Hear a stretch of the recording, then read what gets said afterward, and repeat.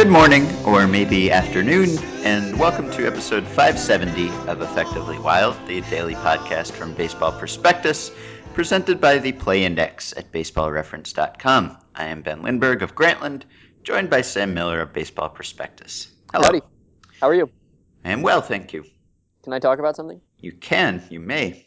I want to talk about Snowpiercer. Okay. And if you still haven't seen Snowpiercer, this is not a major spoiler, but I guess it's not a major spoiler, but it's enough of one that if you haven't seen it and you plan to see it, you might skip ahead 2 minutes. But we've talked in the past about, and here we go, here comes the spoiling, the scene with the shooting in the classroom, right? Right. And it was my primary objection to the movie was that scene because it's not clear what happens to the children. It seems like they're either all killed, but they disappear. Their carnage is not seen, or they have some way of hiding in the room that we're not aware of, or they run to the back of the train and we don't see it, or they run to the front of the train and we don't see it, or something. And we did not have a solution to this problem at the time. Nobody offered a solution. There were plenty of hypotheses, such as cupboards. A bunch of people emailed to tell me cupboards is always good. Anytime a movie pivots on cupboardry, that's good. But I happened to rewatch the movie. Really? Yeah, my wife hadn't seen it, and so it's the rare instance where I'm watching a movie a second time, and I watched extremely closely, and it was on DVD. It's conceivable that they recut for the DVD, but Right. I don't know. Podcast listener was Yeah, listening to your objections. could We be. better fix this. I don't know. Did they might it might not be a podcast listener. They might have mentioned this on a Yes Yankees broadcast, and That's true. that would be James Smith's crowning achievement, Yes. getting the Yes, Yankees network broadcasters to intern. talk about Snowpiercer. Effectively wild Anyway, listener.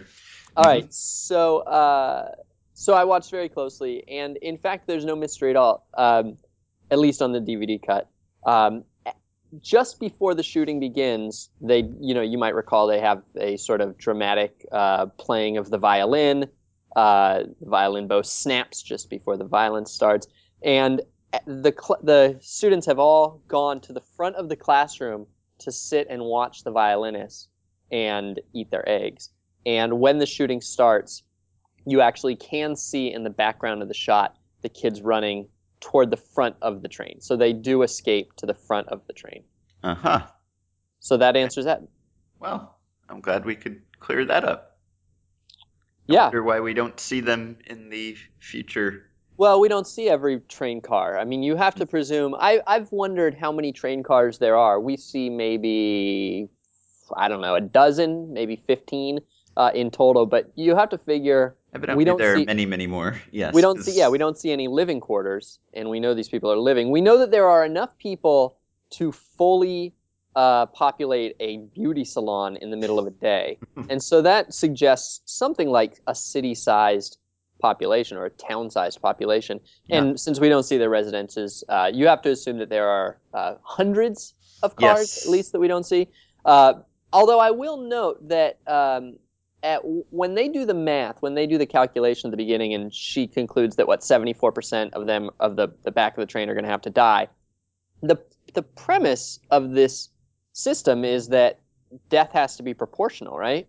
hmm And so that would imply that something like 74% of the front of the train is also dead.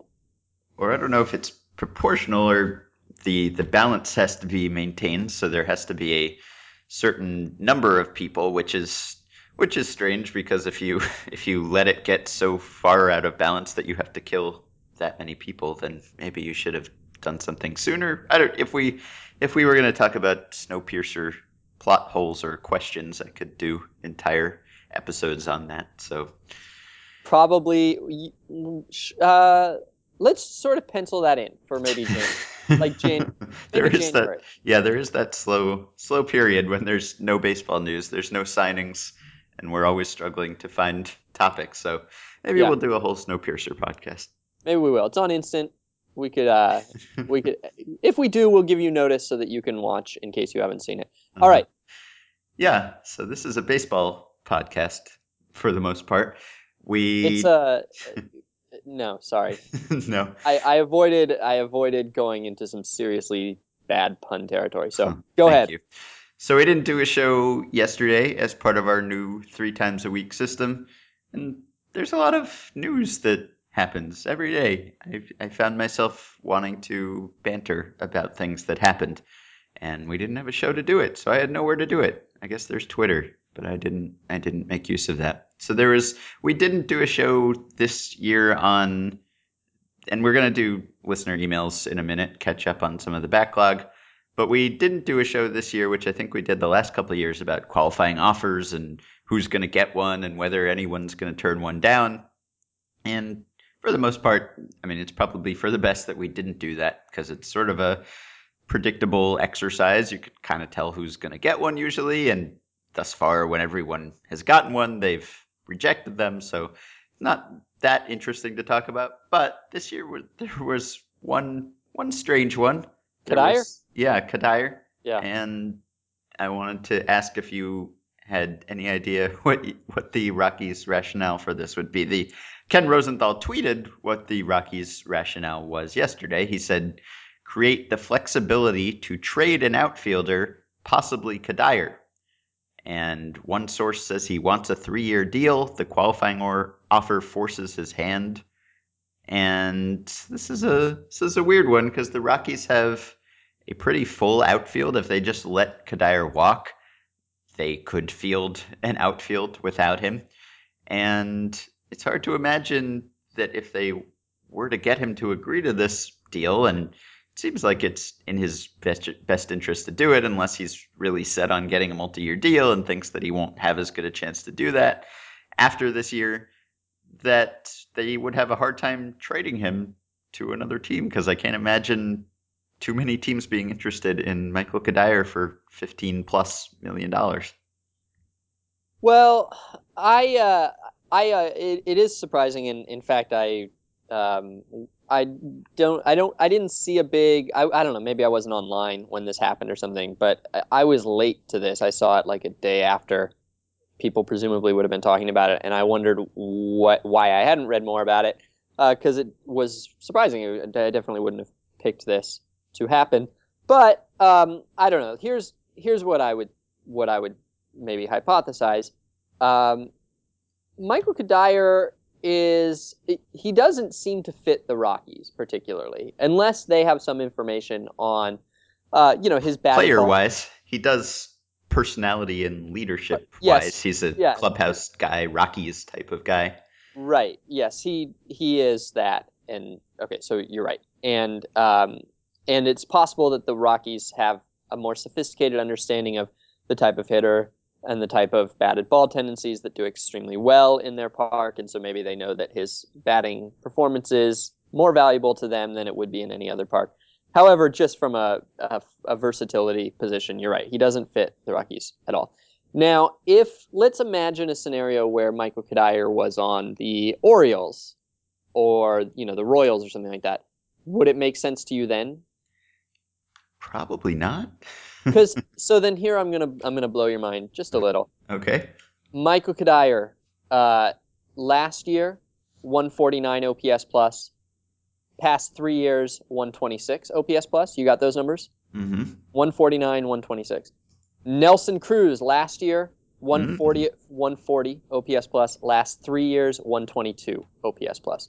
So he has been now he was hurt for a huge part of last year, Mm-hmm. and he doesn't seem like a great bet to stay healthy permanently. But he's not much older than Nelson Cruz. He does offer, in among guys who offer no defensive value, I would say Kadir probably offers slightly more.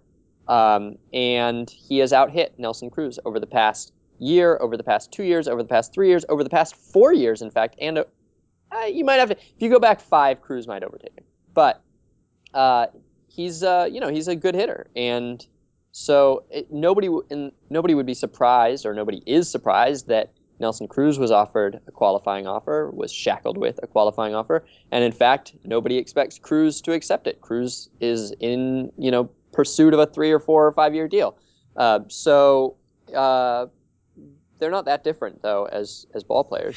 True, yeah. In your article about Cruz today, you pointed out that Cruz has a completely blank injury log for this season, which is something that Kadir can't claim. Obviously, that's a big point in his favor, although he's had injuries in the past.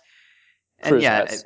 Cruz has, Yeah. yes, and Kadir has played much less than Cruz in the last couple of years, I suppose, or at least would have if not for Cruz's suspension.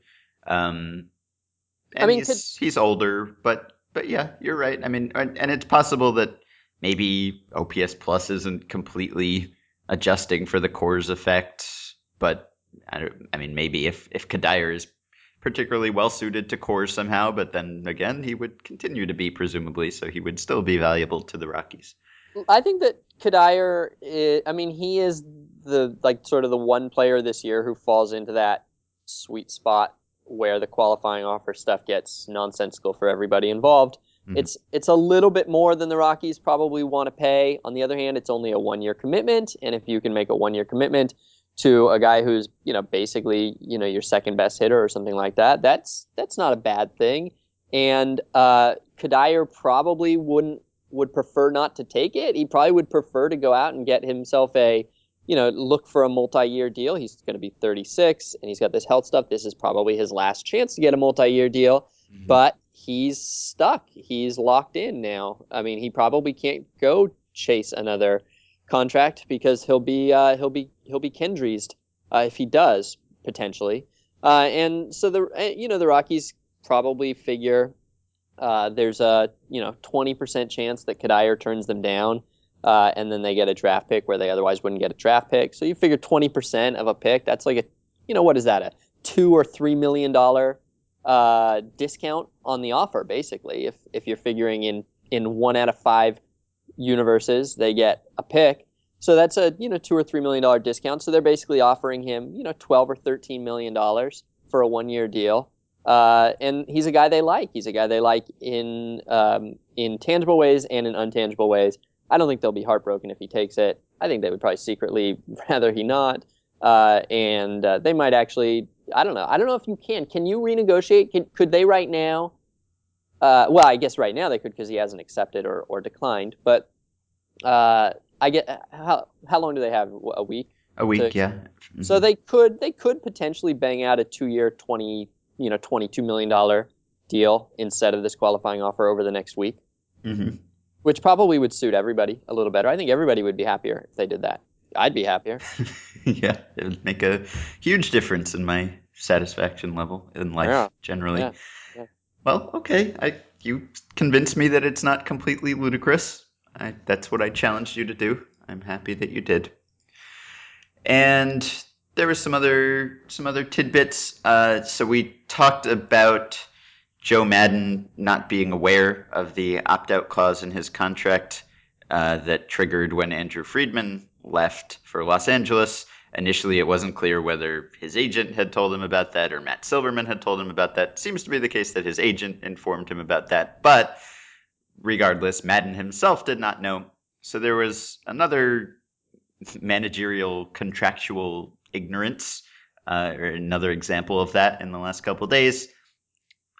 Terry Francona, who got an extension from the Indians, described how that extension came together in a Jordan Bastion tweet. And he said, uh, Francona, this is, says, Antonetti asked me to send him a contract proposal, so I thought about it for a couple days and I emailed him and said, Chris, before I can send you a proposal, you need to write me back and tell me what I'm making now. Because I didn't know. On one hand, I don't think that's terribly intelligent on my part, but on the other hand, I think it shows that once I sign a contract and I'm comfortable, I don't look back. So Terry Francona, according to him, did not know how much money he was making before this extension. And Ray Ratto on Twitter tweeted that he thinks that these managers claiming not to know the details of their contracts are lying. Hmm. I don't know what the motivation for that would be. I mean, is this like a folksy thing? Like I don't even know how many millions I'm making, or I mean, what other incentive is for them to pretend if that's what they were doing that they don't know the details of their contracts or they don't know what their salary is? What does that what does that make us think about them that they would want us to think? It makes us think that they have agents who handle this stuff for them. I mean, I don't know what I paid in taxes last year. I probably did for 2 seconds, but Uh-huh. somebody did it for me. Right. Sure. Okay. Doesn't particularly bother me. I mean, you have to figure that Francona assumes he's getting paid something like the market rate, or as much as his agent could get for him, Hmm.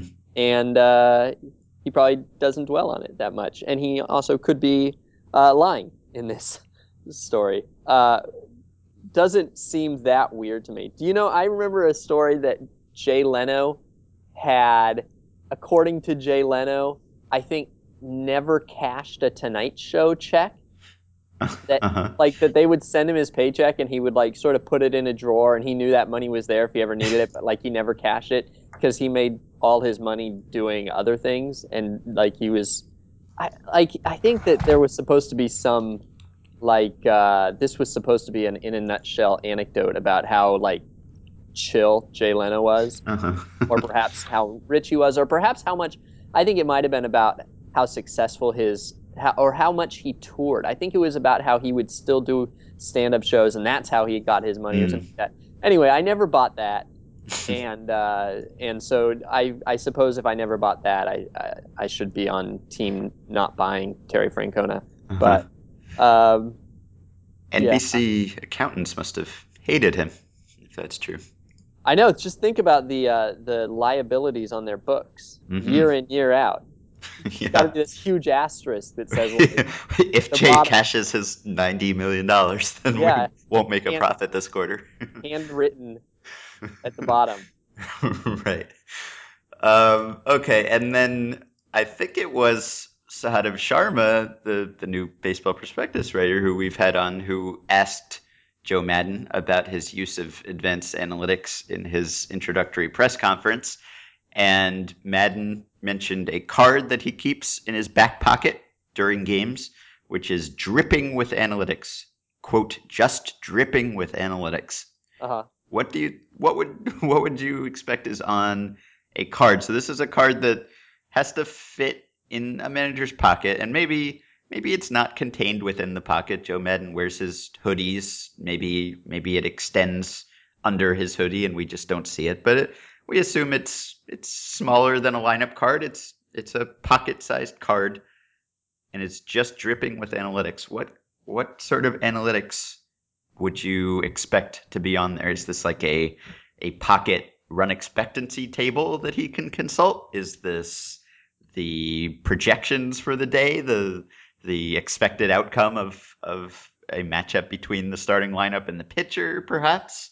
Is it a reminder about defensive positioning? Because every team has a big binder in the dugout where you can look up anything. You can look up all sorts of stats. But this card is in his pocket. This must be the information that he needs to refer to most often during games. What would that be, do you think? Or what would a card that was just dripping with analytics be if you were carrying one? Oh, I think if I were carrying one, it would be just sort of handwritten cheat sheet reminders, like of like little sentences that I would want to remember. You know, the sort of things that if I were reading a book, uh, the things you might highlight and then copy into your notes, like that kind of stuff. It wouldn't be. I don't think it would be like a regular. Um, I don't think it would be the same information game in game out, just with different players. I think it would be little notes about things to remember about each player. Hmm. Uh, and I don't know what he would do. I don't. It doesn't seem like this is a card that he is himself saturating with analytics. It's being given to him. Is that how you read Presumably. it? Yeah. Yeah. Hmm. So I don't know. I think I would probably just. Well, I mean, what? Yeah, to say dripping with analytics. I mean, if it were the things that I think that I would put on that card would mostly be advanced scouting, and it might be advanced scouting done with Brooks baseball and or my team's version of Brooks baseball. um, which is kind of analytics, but it's more just advanced scouting. It's just using these numbers to do advanced scouting. And so the fact that he said analytics makes you think that it's not just that stuff, right? Yeah. If I had to guess, I would. Maybe it would just be like it might just be like I might just have in big letters, "Don't pitch out." uh Every day, and you'd print a fresh copy for every game. Yeah. Yeah, I don't know. I'd expect that it would be maybe some sort of projections for that day, matchups for everyone on the team versus everyone on the other team, so that you could consult that if you were thinking about pinch hitting, see whether that would be smart, or see whether a reliever move you're considering making would be better than having the pitcher who's in there continue to pitch. Something like that, I would think. I don't know. I Yeah. mean, I don't know how useful a run expectancy table is. That seems like something that's probably better to just memorize what it says about the most common situations, not have to look at that matrix every time. I don't know. What? Hope it's Yeah. revealed someday. And what is actually the liquid that drips, would you say? If it came from the analytics department, what liquid is dripping? Hmm.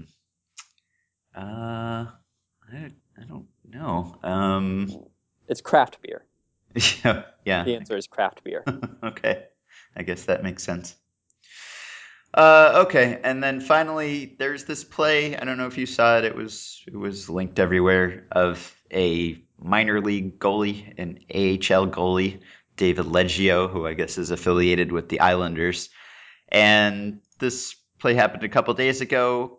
He was facing a 2-0 break where the other team took over the puck in the middle of the ice, and there were two guys with it and no one between him, no defenders between them and the goal. And so rather than try to stop this 2-0 break, he unmoored the net.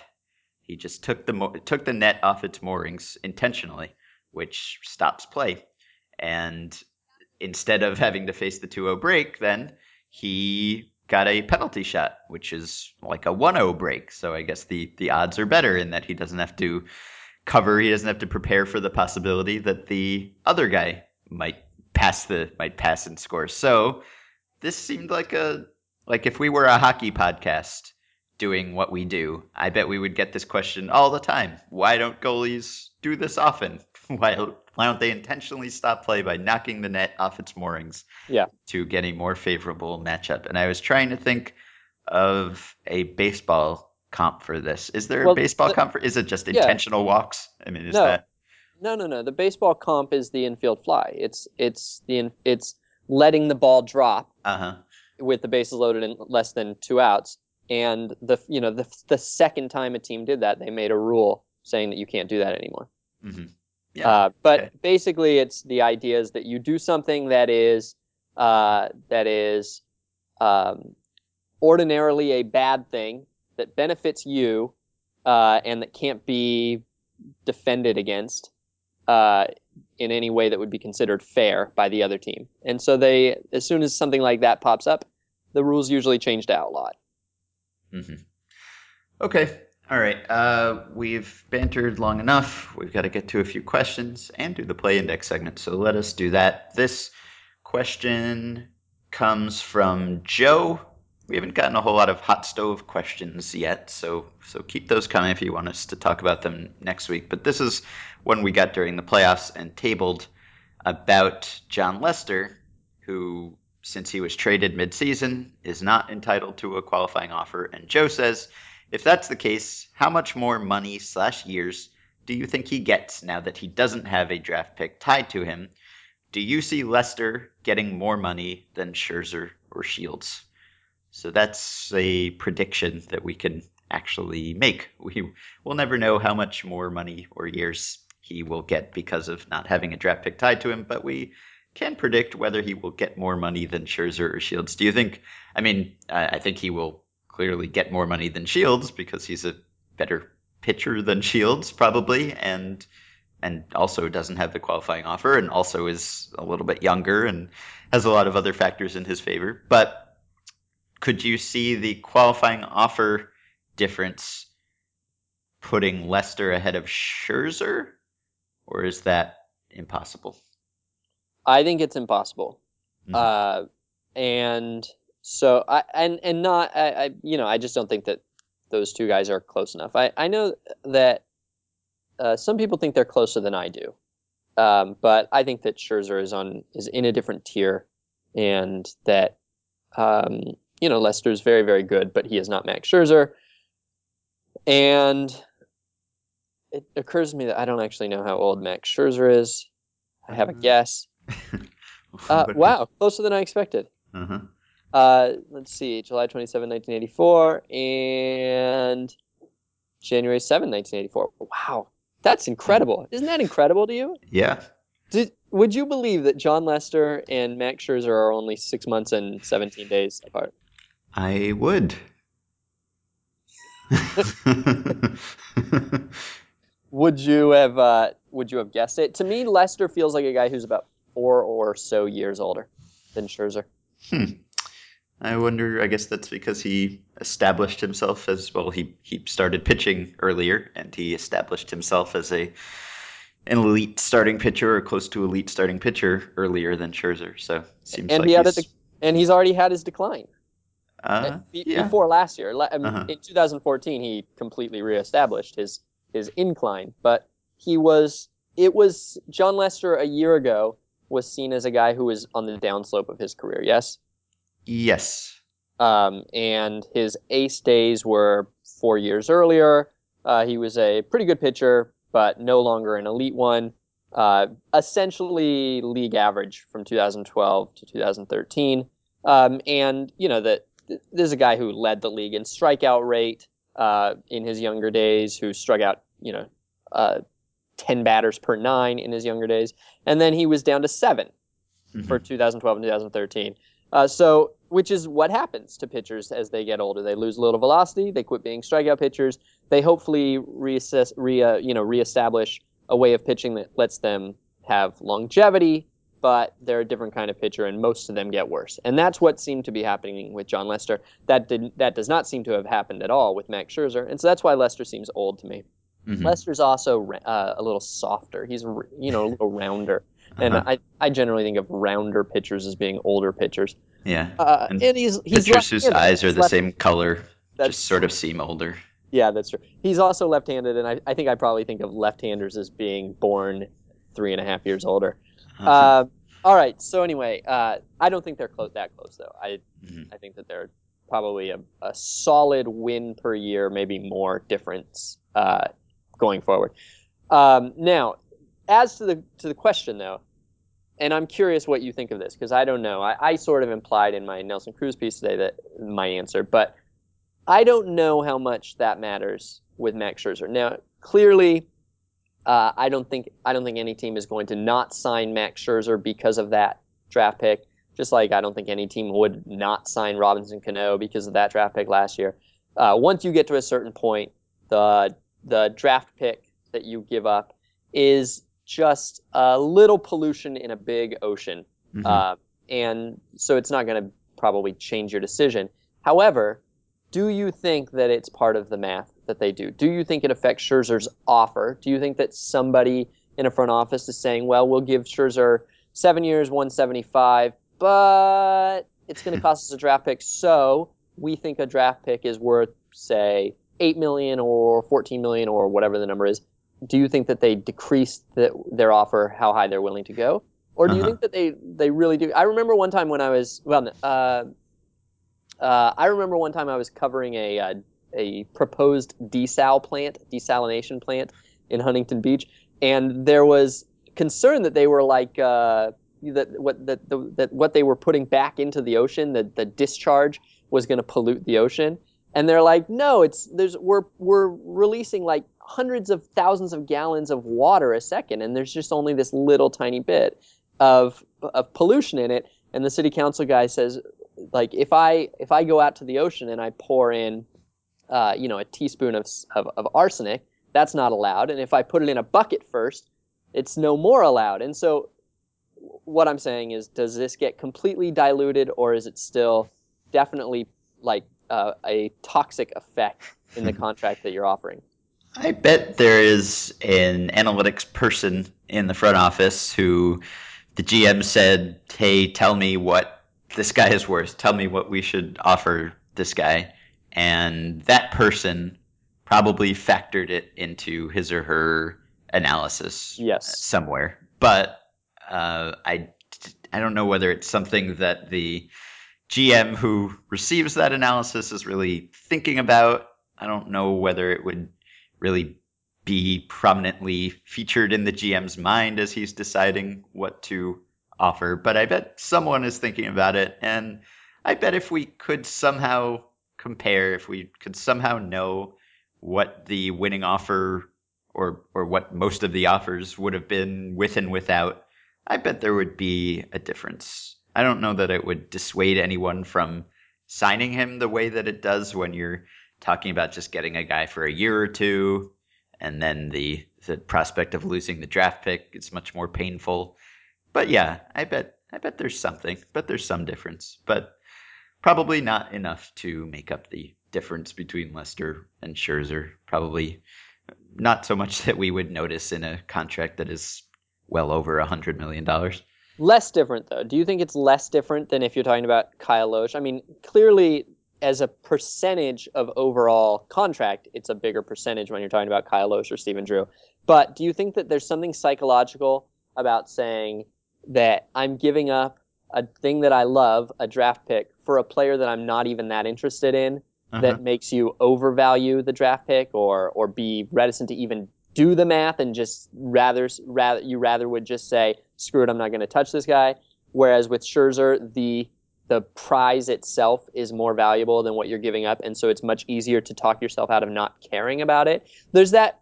Okay, so you know, actually, this is relevant, much more relevant than the desal plant.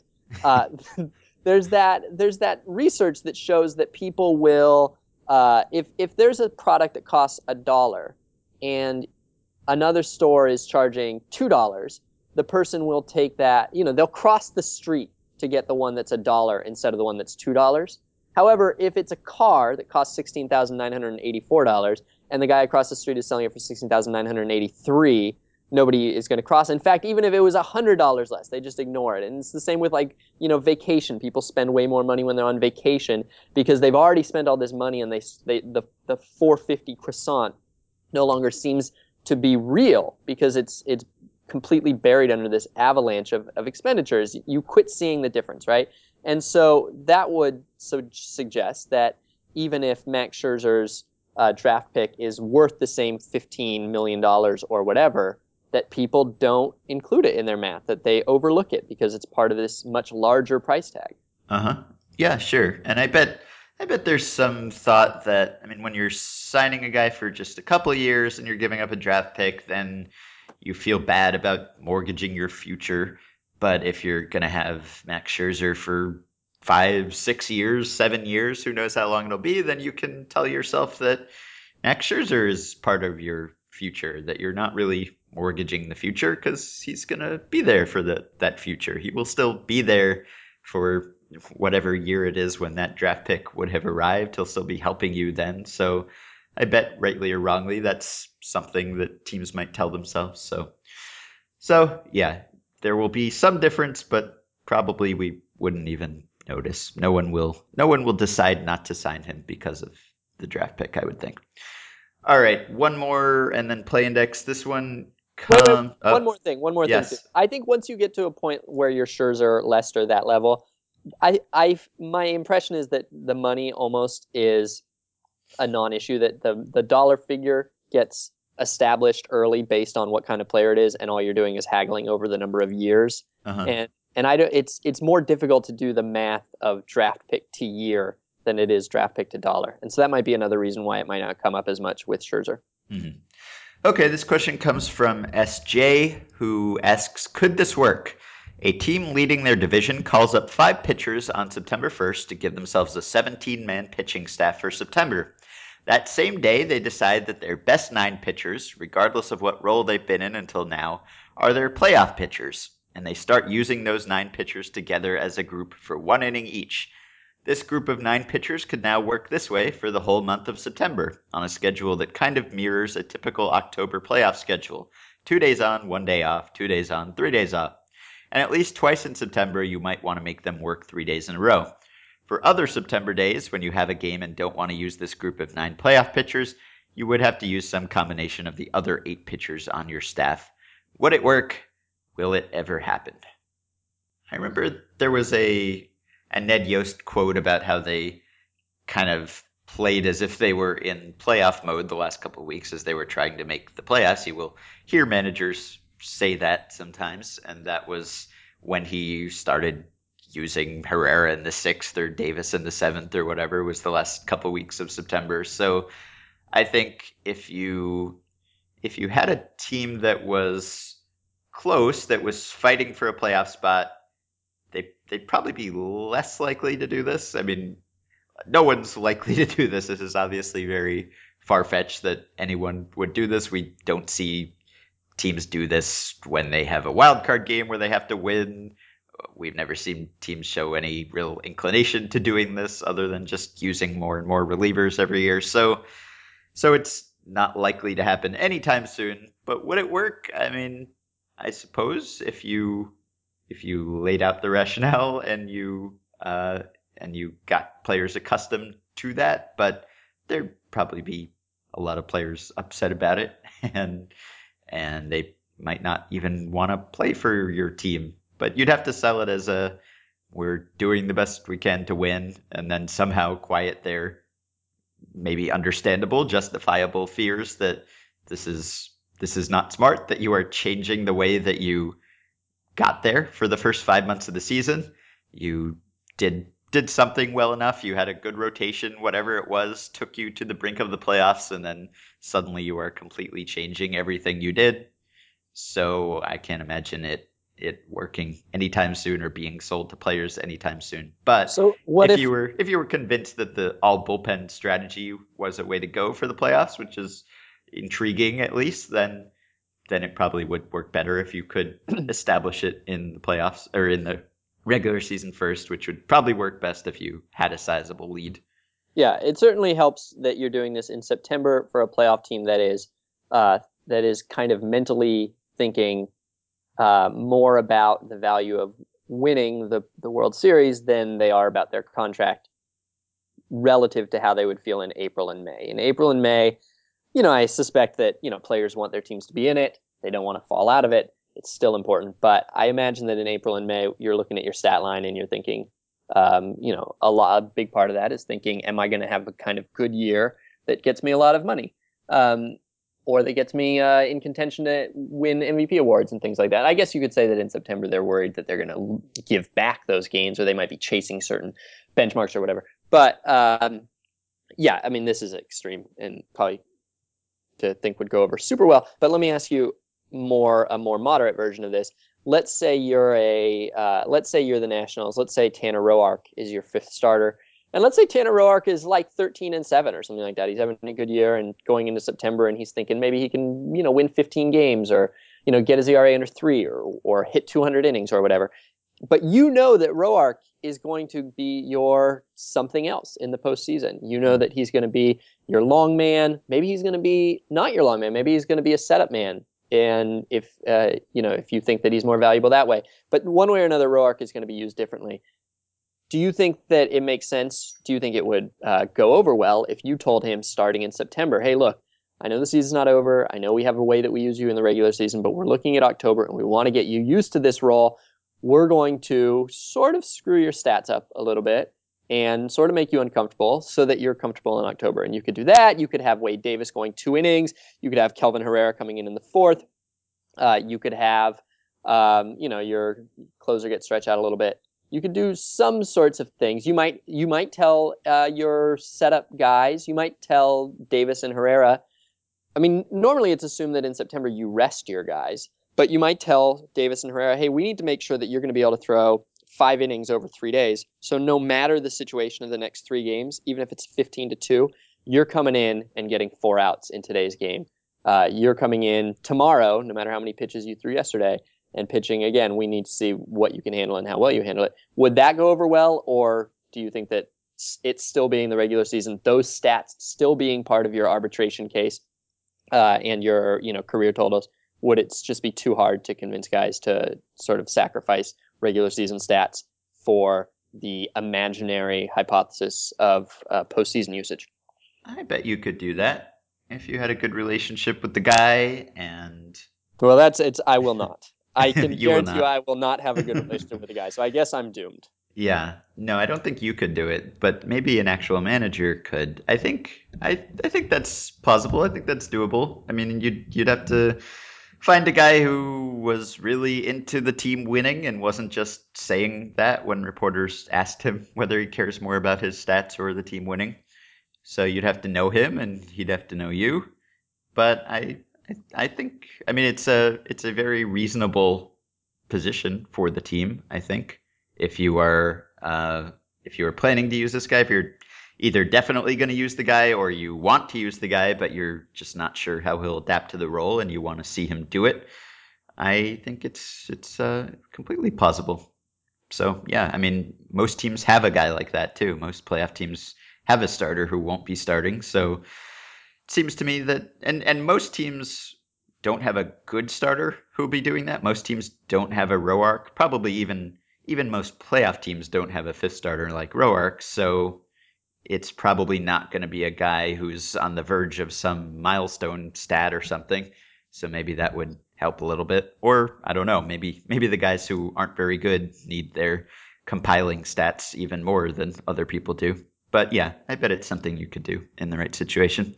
So, play index segment. All right. So yesterday I was toying around with one of my favorite. Uh, I don't. This is one of my all-time favorite fun facts. It got like nobody seemed to like it at the time, but I love it. I just think it's an amazing fact. This fact was that the St. Louis Cardinals, since like Branch Rickey took over basically in 1926. He joined as a manager and president in 1919.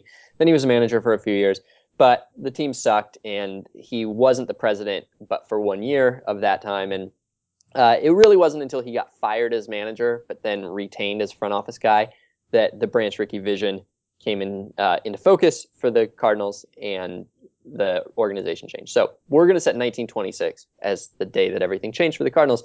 So since 1926, the Cardinals have had fewer losing seasons than the Mariners, Mm-hmm. which is, I think, an underrated fun fact, because the Mariners haven't existed for like much of that time, far less of that time. Yeah. And so yesterday I was looking at like the Rockies, who have also not existed that long, and I was comparing what they've done to what the Cardinals have done. And then I took it a little further, and I found that the Washington Nationals, who have existed now for I think 9 years, if I'm not mistaken, maybe 10, uh, have more 90 loss seasons since 1926 than the Cardinals. Mm-hmm. They have four. The Cardinals have three. I mean, they've only existed for 9 years, or maybe 10. Yeah. And the Cardinals in that time, that's 90 or 85 years. The more than 85 years that the Cardinals have existed, nearly 90. And they've only lost 90 games three times. And so that's not the play index. That's, I think, a interesting thing, though. I think the Cardinals might have. I don't think any team has fewer 90 loss seasons than the Cardinals. I didn't quite go through all of them, but all the expansion teams do, and all the old teams do, and all the recent expansion teams, I should say. And so the middle expansion teams, the 60s and 70s expansion teams, I didn't check them, but So that's the Cardinals' way, not that's losing 90 games. not losing 90 games, and really not ever having. I mean, the Cardinals' success over the Branch Rickey nine decades has been really incredible and fairly awesome. Mm-hmm. So, but that's not the play index. For the play index, I looked just to see what each team's winning percentage was since 1926, because I wanted to see if the Cardinals were anywhere close to the Yankees, and that was the initial question. Mm-hmm. And so I went to the team split finder, and looked at season total.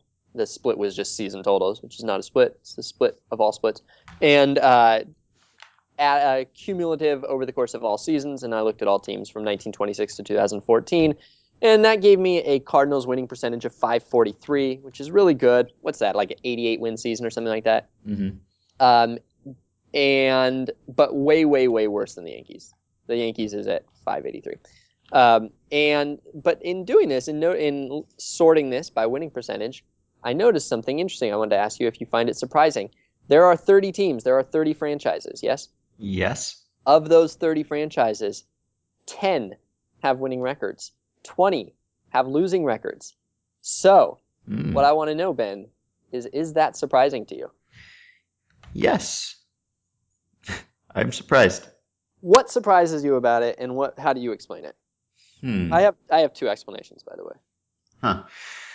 Uh, well, I mean, just without having thought about it, which I haven't, I just would have expected it to be a little bit closer than that. I mean, this is going back.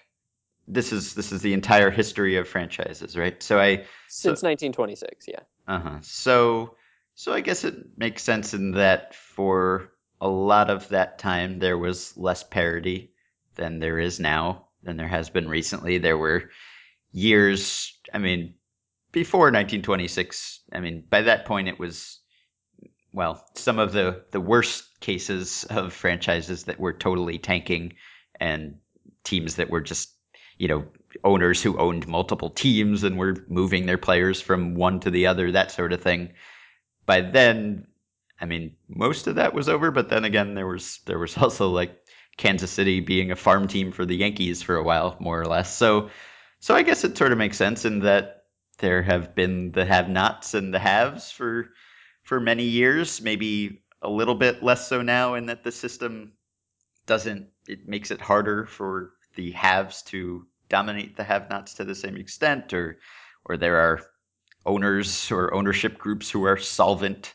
Every team can afford players for the most part, and field a competitive team. So, but yeah, for a lot of those years, there were not as many teams. There were some teams that were good almost every year. There were the Browns, the Senators, teams that were bad almost every year. So, and the teams that were good almost every year were more likely to survive than the teams that were bad every year. So I guess it sort of makes sense that more of the winners would have survived the Darwinian Well, competitive landscape of baseball. they all survived. This Oh, is right. franchises, and Okay. so no franchise has dissolved since Okay. 1926. They've just become different teams. Uh-huh. Okay. So it's not that. Well, I don't know. I guess there are only so many rich teams, and for much of baseball history, for everything except this little recent blip that we're in, which may or may not be a real thing or a sustainable thing,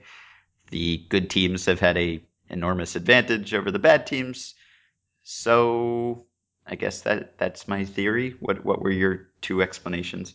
Well, I don't think the lack of parity thing mostly holds up, with an exception, because the teams, even if you had zero parity and the Phillies were doomed to be awful for for long stretches of time, there's still only one team, and the question is how come 20 teams are losing instead of 10? And so the only way that would make sense is if the lack of parity greatly, greatly, greatly advantaged the good teams but only moderately disadvantaged the bad teams. That somehow the Phillies were losing every year, but they were only losing 6 games under 500, while the Dodgers were winning every year, but they were winning 12 games over 500 for Uh-huh. some reason, having to do with the lack of parity. Uh-huh. And I don't think that that's mostly true.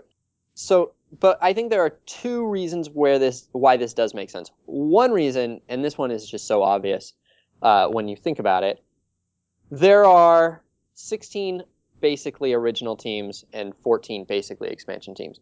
You might know the curious fact that uh, before the Angels this year, and the Angels just finally got over 500 this year, before the Angels this year, no expansion team had a winning record. Uh-huh. And that's because it's really hard to win when you're an expansion team. Mm-hmm. And for the first few years, you rack up a lot of huge losses. And then even beyond that, you might generally be disadvantaged. You're, for instance, quite likely in a city that is a second-tier city.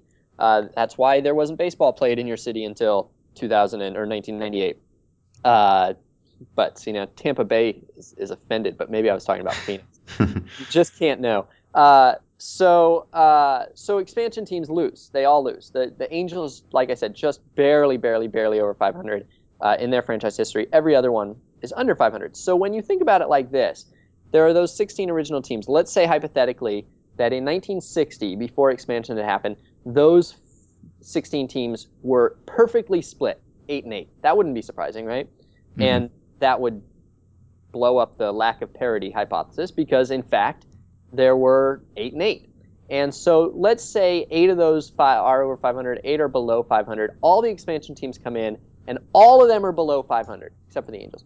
Well, that gets us now to 9 over 500 and 21 under 500. Now, since these original 16 are playing expansion teams that are lousy, some of them should go over 500. And, a couple of them do, I guess. But still, you're talking about, I would think that just based on the expansion patterns, you would expect not more than like 11-ish to be over 500 for that reason until, a century later maybe when the expansion teams have had time to completely flatten the landscape. Mm-hmm. So I think that's one thing, the big thing. Mm-hmm. The other thing, though, is that with your lack of parity hypothesis, there is one exception, and that exception is the Yankees. And the Yankees are insane. Like, they're so much better than everybody else for so long. The Yankees over the course of the Yankees have a .583 winning percentage, which over the course of a 162-game season would be 94.5 wins. Every year for almost a century, they have averaged 94.5 wins, even during the years when there were only 154 games in the schedule. Uh-huh. So the Yankees are completely screwing everybody else up. So here's what I did with my play index.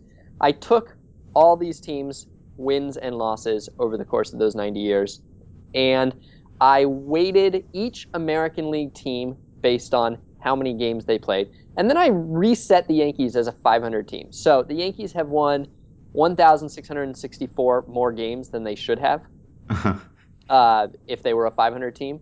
So I just parceled those out to the other 14 American League teams. I ignored Interleague, and there's there's a little complication because the Brewers were American and now they're not. But basically, I took those and I just assigned them to the other 14 American League teams based on how many, how big a proportion of the overall population those teams have been. And so then I adjusted every team's record. And now we have 14 teams, not counting the Yankees, who we're saying are a 500 team. And of those 14, we have 6 that are over 500, 8 that are under 500, but one of the 8 has a winning percentage of .4999. Another has a record of a winning percentage of .4993. And so they're essentially exactly 500 teams. They're like a game under 500 or something like that. Uh-huh. So that gets us almost perfectly to 50-50. So the Yankees, all by themselves, have made almost every team in baseball a loser.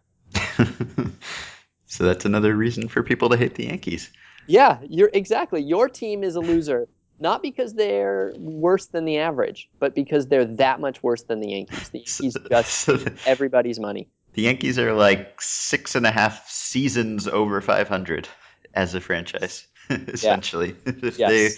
If we could play 6.5 seasons and they won every single game, that is how far they are above 500 as a franchise. That's low. That's 10 right. Didn't you said 1,000 something games over? 1,664. Oh, okay. So, I misheard that.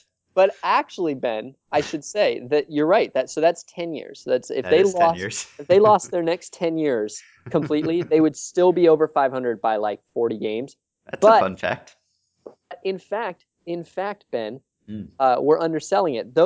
That's half of how many games they could lose because I'm taking half of their wins and turning them into losses to bring them into 500. In fact, if they started from now, they could lose more than 3,200 straight games without falling under 500. They could lose 20 years in a row and still be over 500. Wow. 20 years. They could have a 20-year losing streak and be they're over 500. they're doing their best. I'm actually kind of bummed that we're doing this right now because I was going to write these very words in a piece later this offseason, and now I don't know if I'll be able to because of my phobia of repeating myself. Right. Wow. All right. So All right. that's the play Turned out pretty index. good. That turned out better than you thought. Yeah, had a real kicker at the end there. Exactly. So subscribe to the Play Index using the coupon code BP to get the discounted price of $30 on a 1-year subscription, and look up all the franchise win-loss stats that your hearts desire. All right. Thanks. I had fun. See you on Friday. Wait. We can't end with the Play Index segment. It's traditional that we end with a question. This'll be quick. This question comes from Eric Hartman. He says there's an old adage that whoever gets the best player in a trade wins the trade. Assuming we're sure who is in fact the best player, how true do you think this statement is? What I guess we should put a percentage on it. I would guess that it is true certainly the majority of the time. Yeah. I remember Stephen Goldman used to write about this. I don't know whether he did a whole series at BP looking back at trades or whether this was just a theme that he returned to in a few different articles over the years, but I think he contended that in most cases where there is a prospect for stars trade or spare parts for star trade, that the team that gets the star wins. And maybe in the past there have been cases where I mean, first of all, they're just salary dump trades where the team isn't even really getting anything back except salary relief. So in those trades alone, obviously the team is getting the best player. I mean, you could argue about what it means to win the trade. Maybe getting the salary relief is a win in some sense. But if we're talking about talent and players going to and fro, then I would think that just the salary dumps alone would skew things toward the best player team winning the trade. But I think it's also hard to replace a star with a future star in a trade. That probably happens a little less often than we think, or that historically it has. Maybe teams are better about evaluating prospects now than they used to be, but I would guess that when you're trading a star level player, your odds of getting back a guy who is as good or two guys who add up to the same amount of value, well, it's against the odds. I don't know what percentage I would put on it. Do you have a probability guess? No. I did. I had one, and it's worthless. But I was gonna say I was fluctuating between 78 and 81%. Uh-huh. Yeah, I was probably gonna say 75, so somewhere in that range. All right. So we didn't talk about Farhan Zaidi going to the Dodgers. Maybe we'll talk about that sometime soon. We got a question about whether the Dodgers are imbalancing the NL AL competition that we've seen the last couple of years. We've got a few other questions, but we need some more since we've got lots of somewhat stale playoff questions. We could use some hot stove off-season questions, preferably not asking us to predict where players will sign or the exact dollar amount that they will sign for. But if you have some winter themed questions for us, we will take them next week, and we will take those questions at podcast@baseballprospectus.com. The listener discussion is always going on at the Facebook group at facebook.com/groups/effectivelywild, and we welcome your ratings and reviews on iTunes. Wanted to end with a short clip. This is a clip from Car Talk, and many of you, I'm sure, listened to Car Talk. I spent many hours in my youth listening to Car Talk. One of the co-hosts of Car Talk, Tom Magliazzi, died on Monday, and Dan Brooks sent me this clip a few months ago, actually, from Car Talk, because it's a discussion of what happens when two people who don't know anything or don't know the answer to a question discuss the answer to that question, and whether or not they end up knowing more than they would have individually or less. And Dan sent this to me because it reminded him of our listener email shows, and it now reminds me of our listener email show. So, in honor of Tom and Car Talk, and just because I've been looking for a spot where we could play this, I will now end with this clip. We will be back on Friday. Do two people who don't know what they're talking about know more or less than one person who doesn't know what he's talking about? Wow. Let me think about this for a minute. What's your opinion? I'll get this. I believe that you have definitively answered this query and have put the debate to rest in your recent conversation regarding electric brakes on a cattle carrier. Remember that call? Oh, I do. Amazingly enough, you proved that even in a case where one person might know nothing about a subject, it is possible for two people To know less to than know nothing. even less. Well, I think we prefaced our answer with the fact that we knew nothing. He says that. He says one person will only go out so far on a limb. Unless he has someone to egg him on. His construction of deeply hypothetical structures, and will often end with a shrug or raising of hands to indicate the dismissibility of his particular take on the subject. With two people, the intricacies, the gives and takes, the wherefores and why nots can become a veritable pas de deux of breathtaking speculation. This is a great letter. Interwoven in such a way that apologies or gestures of doubt are rendered unnecessary.